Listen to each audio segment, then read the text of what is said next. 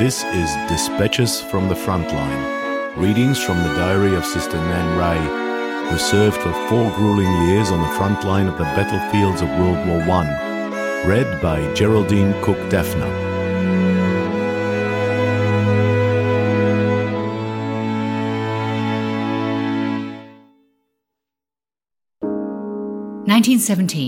October 31st.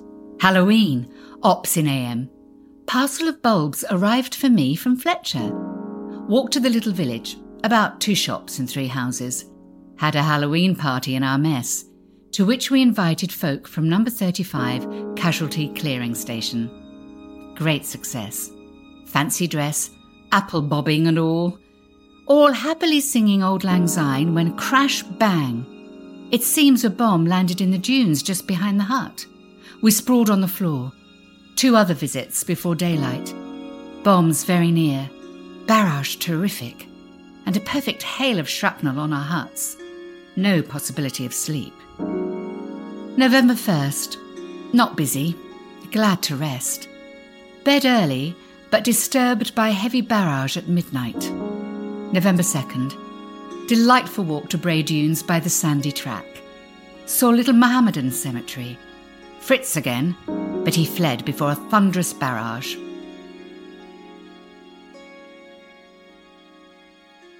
November 3rd. Quiet day.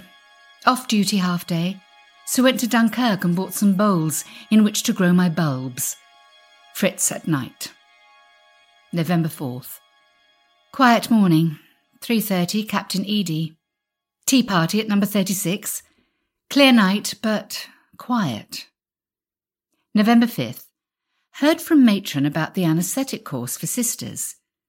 We are so short of anaesthetists out here, the War Office proposes to let a certain number of sisters do a course of anaesthetics, so that they can relieve the doctors in theatre. Misty night, so no wings about. November 6th. Have thought it over and feel I must send in my name for the anaesthetic course. I don't really want to do anaesthetics, but I know there is a crying need for it. Off duty, 2 to 5. Air full of rumours about our leaving this unhealthy spot. So sorted and packed some belongings. No raid. November 7th, rumour says we shall evacuate on 17th, op at 2 p.m. Went for a walk before dark. Quiet night. November 8th. Quiet morning. Sewed up bags of stock in Red Cross stores. Walked to Bray Dunes. Pipe band of Scots Fusiliers, very fine. Have been advised by Principal Matron at base to withdraw my applicationary anaesthetics, as I am need for theatre charge work. Very relieved, as I am not keen on smothers. November 9th. Half day off duty, went to Marlow, walking toute seule, returned by beach, 6 p.m. special reserve concert. One genius chose to recite very dramatically in costume Fagin's Last Hours from Oliver Twist. A most ghastly choice for an audience whose nerves were already well on edge. Halfway through the recital, the warning gun sounded. Lights out immediately, and audience scattered in darkness, falling over everything, making for dugouts and cellars. Worst raid we've had yet. Terrible. Near bomb burst in isolation camp. Another in sisters' quarters at number 36. Almost 20 bombs near at hand. Major McLean, Canadian surgeon, seriously wounded. 9 deaths. 3 to 4 other casualties in labour camp next door. November 10th. Quiet day, but all very depressed. Heard about casualties at French hospital. Major McLean died. He was quite close to the theatre where he had been working all day, just crossing to it, when he was hit. Although he was taken to the theatre and treated immediately, he collapsed. The femoral was severed. A good surgeon and a fine man. Cold, stormy night, no raids, but no sleep. November 11th. Still very cold but wet and stormy. 11 a.m, Attended Major McLean's funeral. On duty in Officers' Division 2 to 5. Spent evening in arranging theatre stock, etc. and preparing for a move. Fritz over several times, but not very near. Another disturbed night. November 12th. Bright, frost AM. Busy in theatre. Off 2 to 5, went for a walk with Lehman and Woodhouse. Beach full of firing parties. Very exciting. Heavy guns all afternoon and evening. Fritz about for a short time. Bombs on Furnes. Heavy bombardment all night. Very disturbing. November 13th. Glorious day, spoiled by heavy guns shelling our back roads. Fritz over all morning. 5 planes at one time. Good anti-aircraft barrage. Bombs fell in Dunkirk.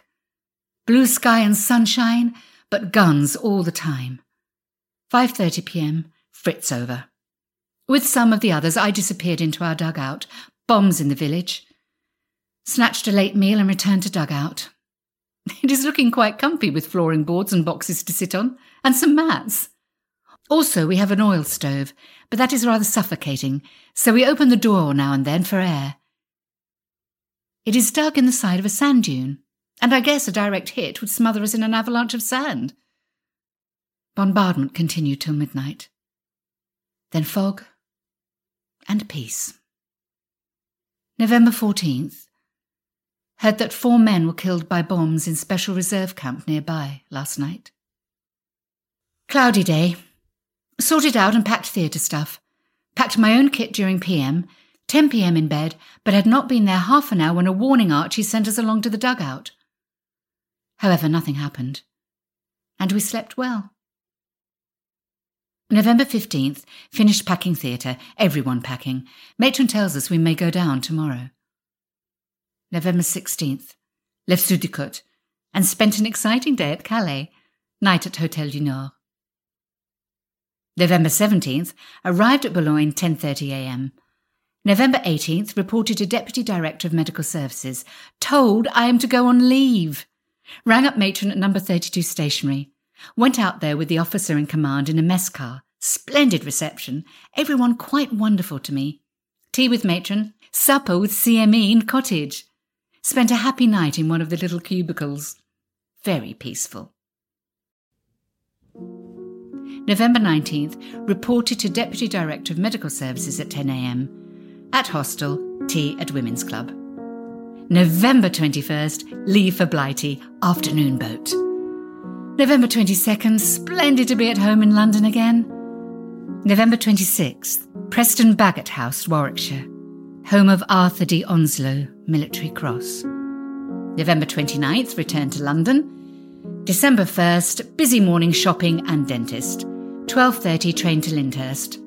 Met by Baroness Ida de Ville and the Baron, and driven to their beautiful New Forest home. Lovely walk before dinner, and long talk before the fire till bedtime. December 2nd, very cold, bright morning. Started in Landau at 10:45 a.m, and after dropping the Baron and Ida at church, was taken all around the schools of instruction. Afterwards, lovely drive through the forest to Rufus Stone. Caught train 5:10 p.m. December 3rd, shopping, dentist and packing. December 4th, returned to Boulogne. Went out to number 32 stationery, which I shall always consider as my GHQ. Stayed the night there. December 5th, reported to Deputy Director of Medical Services, I am not to go out to number 32 without special permission. So, called on Lady Dudley. Tea at the Wimereux Club. December 6th, movement orders for number 26 General Hospital, Étaples. Reported to Director of Medical Services and received necessary papers and instructions. Took opportunity of asking permission to visit number 32. Got it. Flying visit to bid them au revoir. 2:30 p.m, train to Étaples with Woodhouse, Lehman, Barnum and McCullen.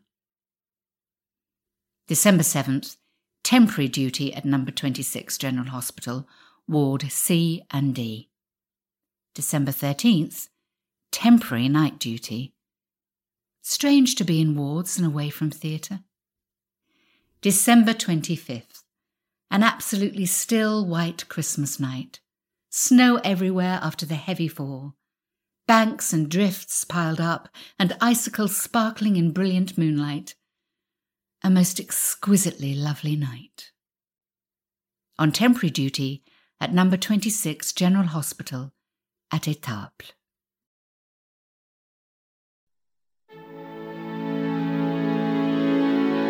Thank you for listening to Dispatches from the Frontline. This project was directed by Naomi Edwards, read by Geraldine Cook-Defner. Original music and sound design by Zoltan Fecho, with producing support from Tristan Meacham and voice editing by Alex Defner. The creative team gratefully acknowledges the support of the Victorian Government through the Community Support Fund and Public Record Office Victoria, and Creative Victoria with Regional Arts Victoria through the Sustaining Creative Workers Initiative supported by all the Queen's Men. We would like to thank the Selman family and in particular Meg Selman for allowing us to use Nan Ray's diary.